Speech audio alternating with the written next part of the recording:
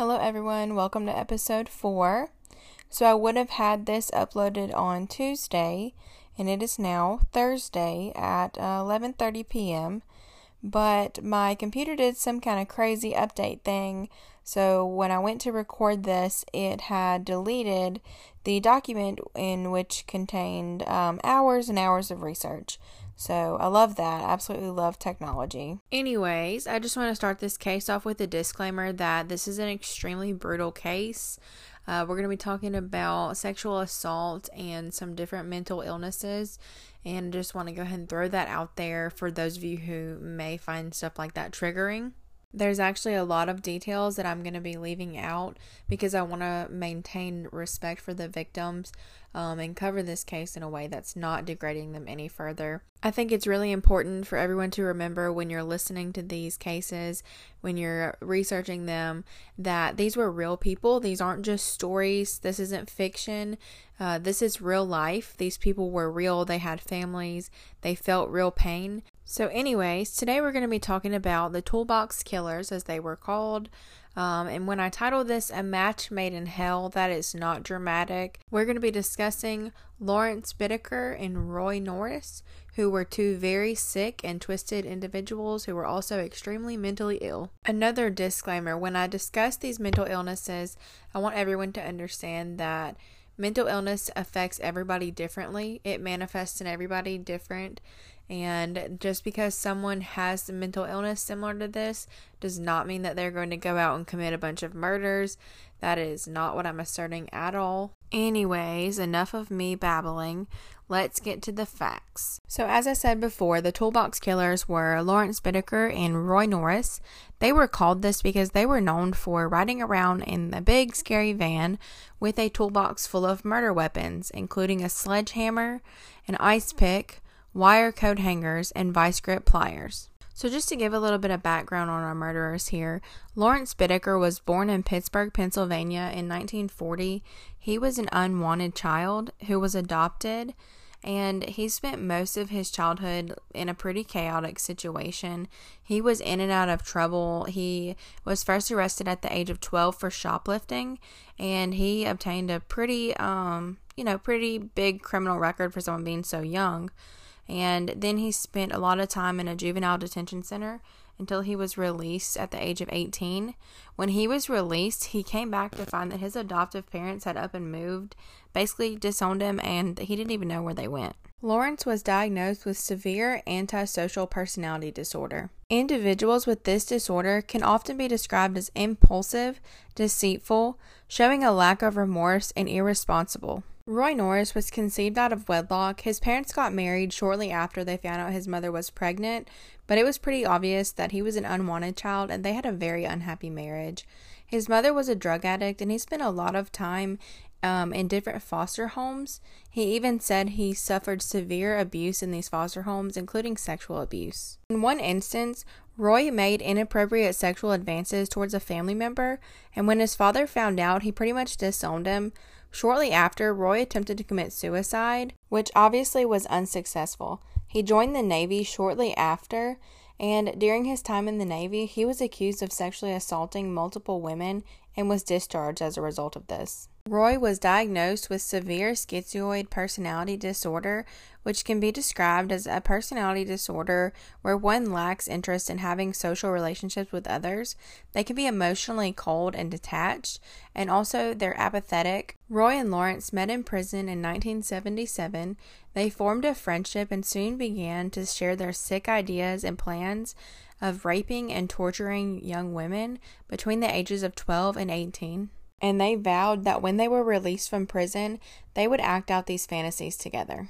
Lawrence was released from prison in October of 1978, and he began working as a mechanic. He was living out of a motel and became very close friends with those around him.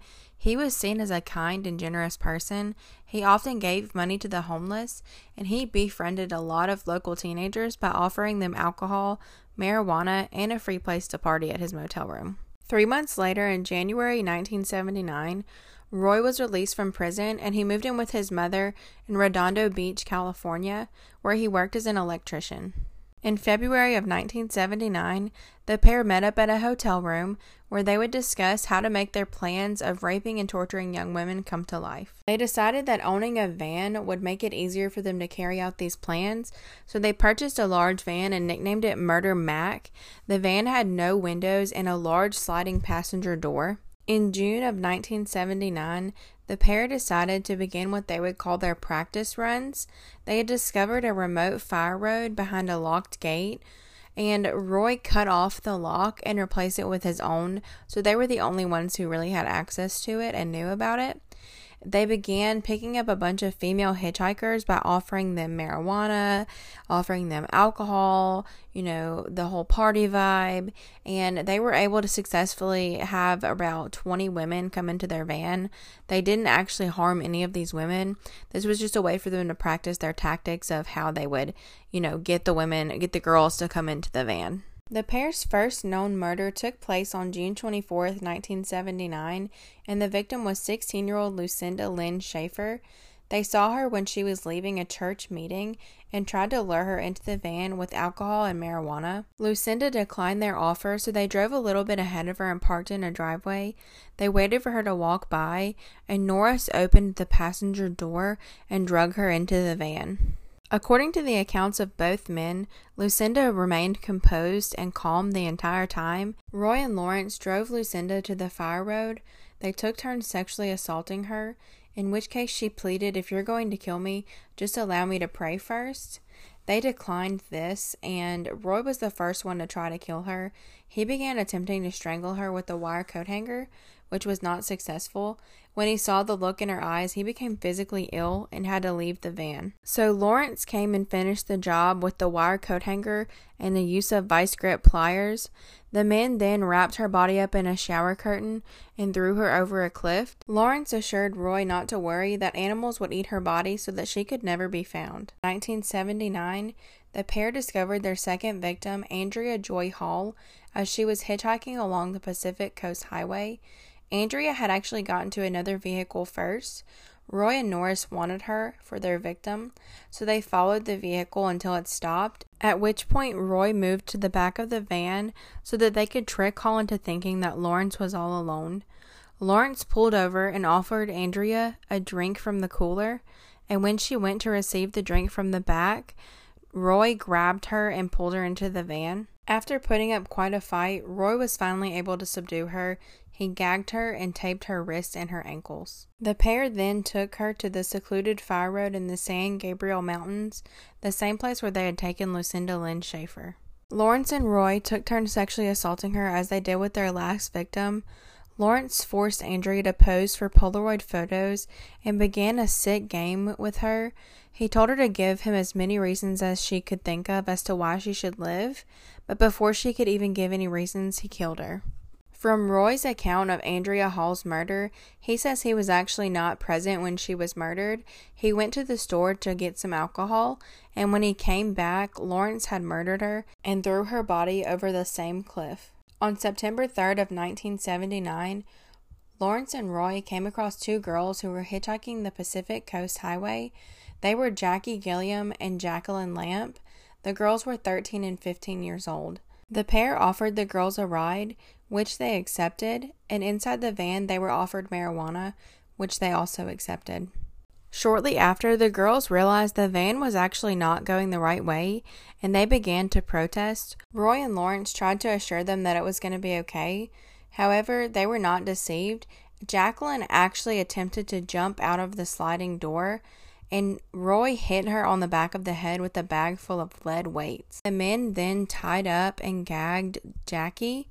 When Jacqueline woke up, she again attempted to escape the van, but Roy twisted her arm behind her back and dragged her back into the van, so she actually did get out of the van.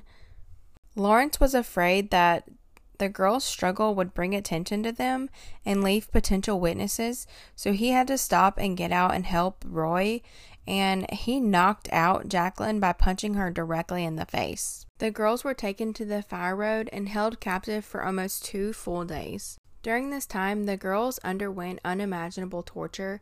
Jacqueline was forced to pose for Polaroid photos, and Jackie was sexually assaulted multiple times.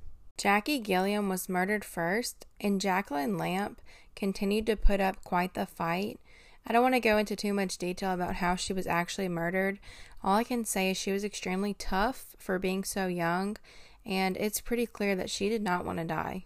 In Roy Norris's account of the murders, he says that he told Lawrence that they should make murdering Jackie Gilliam as quick and painless as possible because of how she had, complied with them. And Lawrence, being the super sick individual he said no, they only die once and he wanted to enjoy it. The pair's last known murder occurred on October 31st of 1979, and the victim was Shirley Lynette Ledford, who was 16 years old. Shirley was hitchhiking home from a Halloween party when Roy and Lawrence offered her a ride. It's rumored that Shirley accepted the ride from them because she recognized Lawrence from the restaurant where she worked at, and it's even been said that he asked her out on multiple occasions, and she declined, which made him feel embarrassed. And when you hear about the brutal details of this murder, it almost seems like it was very personal to him. It's almost impossible to put into words how horrible and terrifying the things that they did to this girl are. And I'm going to leave out a lot of details. If you want to look it up yourself, that's fine. But I'll tell you, once you read about it, you won't go back. I had nightmares about this, I swear to God. So Roy and Lawrence didn't take Shirley Ledford to the fire road as they had their victims before. They just took places driving, and the other one would, just casually rape and torture her in the back. And they blared extremely loud rock music so that they couldn't be heard while they were driving around. So the men obviously sexually assaulted her. They beat her with a sledgehammer, and they played an insanely sick game with her where they made her scream just as loud as she possibly could. And all of this was captured in a 17-minute video. The transcript for the video can be found online, but I will go ahead and warn you, it is awful. It was so hard to read. It'll make you sick to your stomach. The things that they did to this girl, it doesn't make sense how a human being could be treated so badly. It makes no sense at all.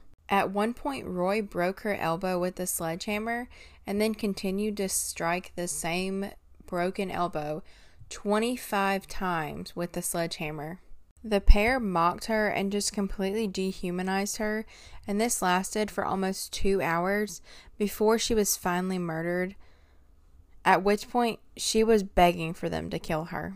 Lawrence Bittaker was so proud of what the two men had done that he wanted to discard her body on a random person's lawn. That way the case would receive media attention when her body was found. On November 1st, a woman was jogging in Sunland, California, when she came across the naked body of Shirley Lynette Ledford. However, at this point, the police didn't have any suspects. Roy and Lawrence weren't even on their radar for this crime, because they had no idea of what they had been doing. So they didn't actually show up on police radar until Roy Norris was meeting with a friend, Joseph Jackson, who was a mutual acquaintance of Roy and Lawrence. And Roy confided in Jackson and told him several detailed accounts of how they had raped and murdered and tortured these young women. Well, Joseph Jackson had 2 daughters that were 13 and 17 years old, so he was afraid for their safety, and he decided he was going to consult with his lawyer about what to do with this information. His lawyer advised him to go to law enforcement with this information, and that's exactly what he did. Roy had told Jackson about an incident where they maced a girl in the face, took her into the van, raped her, and then they had let her go, and the police were able to match this account up with a report that was previously filed earlier in the year, and the victim was named Robin Robeck. Detective Paul Bynum of the Redondo Beach Police Department arranged for mugshots of Roy and Lawrence to be shown to Robin Robeck in a photo lineup, and she identified both of them as her kidnappers. The police put Roy Norris under surveillance until they could find a charge to bring him in on. They ended up bringing him in on a charge for distributing marijuana and for violating parole. They brought in Lawrence Bittaker on similar drug charges and violating parole as well. Upon searching the homes of the men and the van, the police found the weapons. They found jewelry that was taken as souvenirs from several victims. They also found the tape of Shirley Lynette Ledford, and they found over 500 Polaroid photos of different women. They had also found 7 bottles of an acidic substance that they believed the men were planning to use in their next attacks. All I can say is thank God they were caught before they could impose that kind of torture on somebody.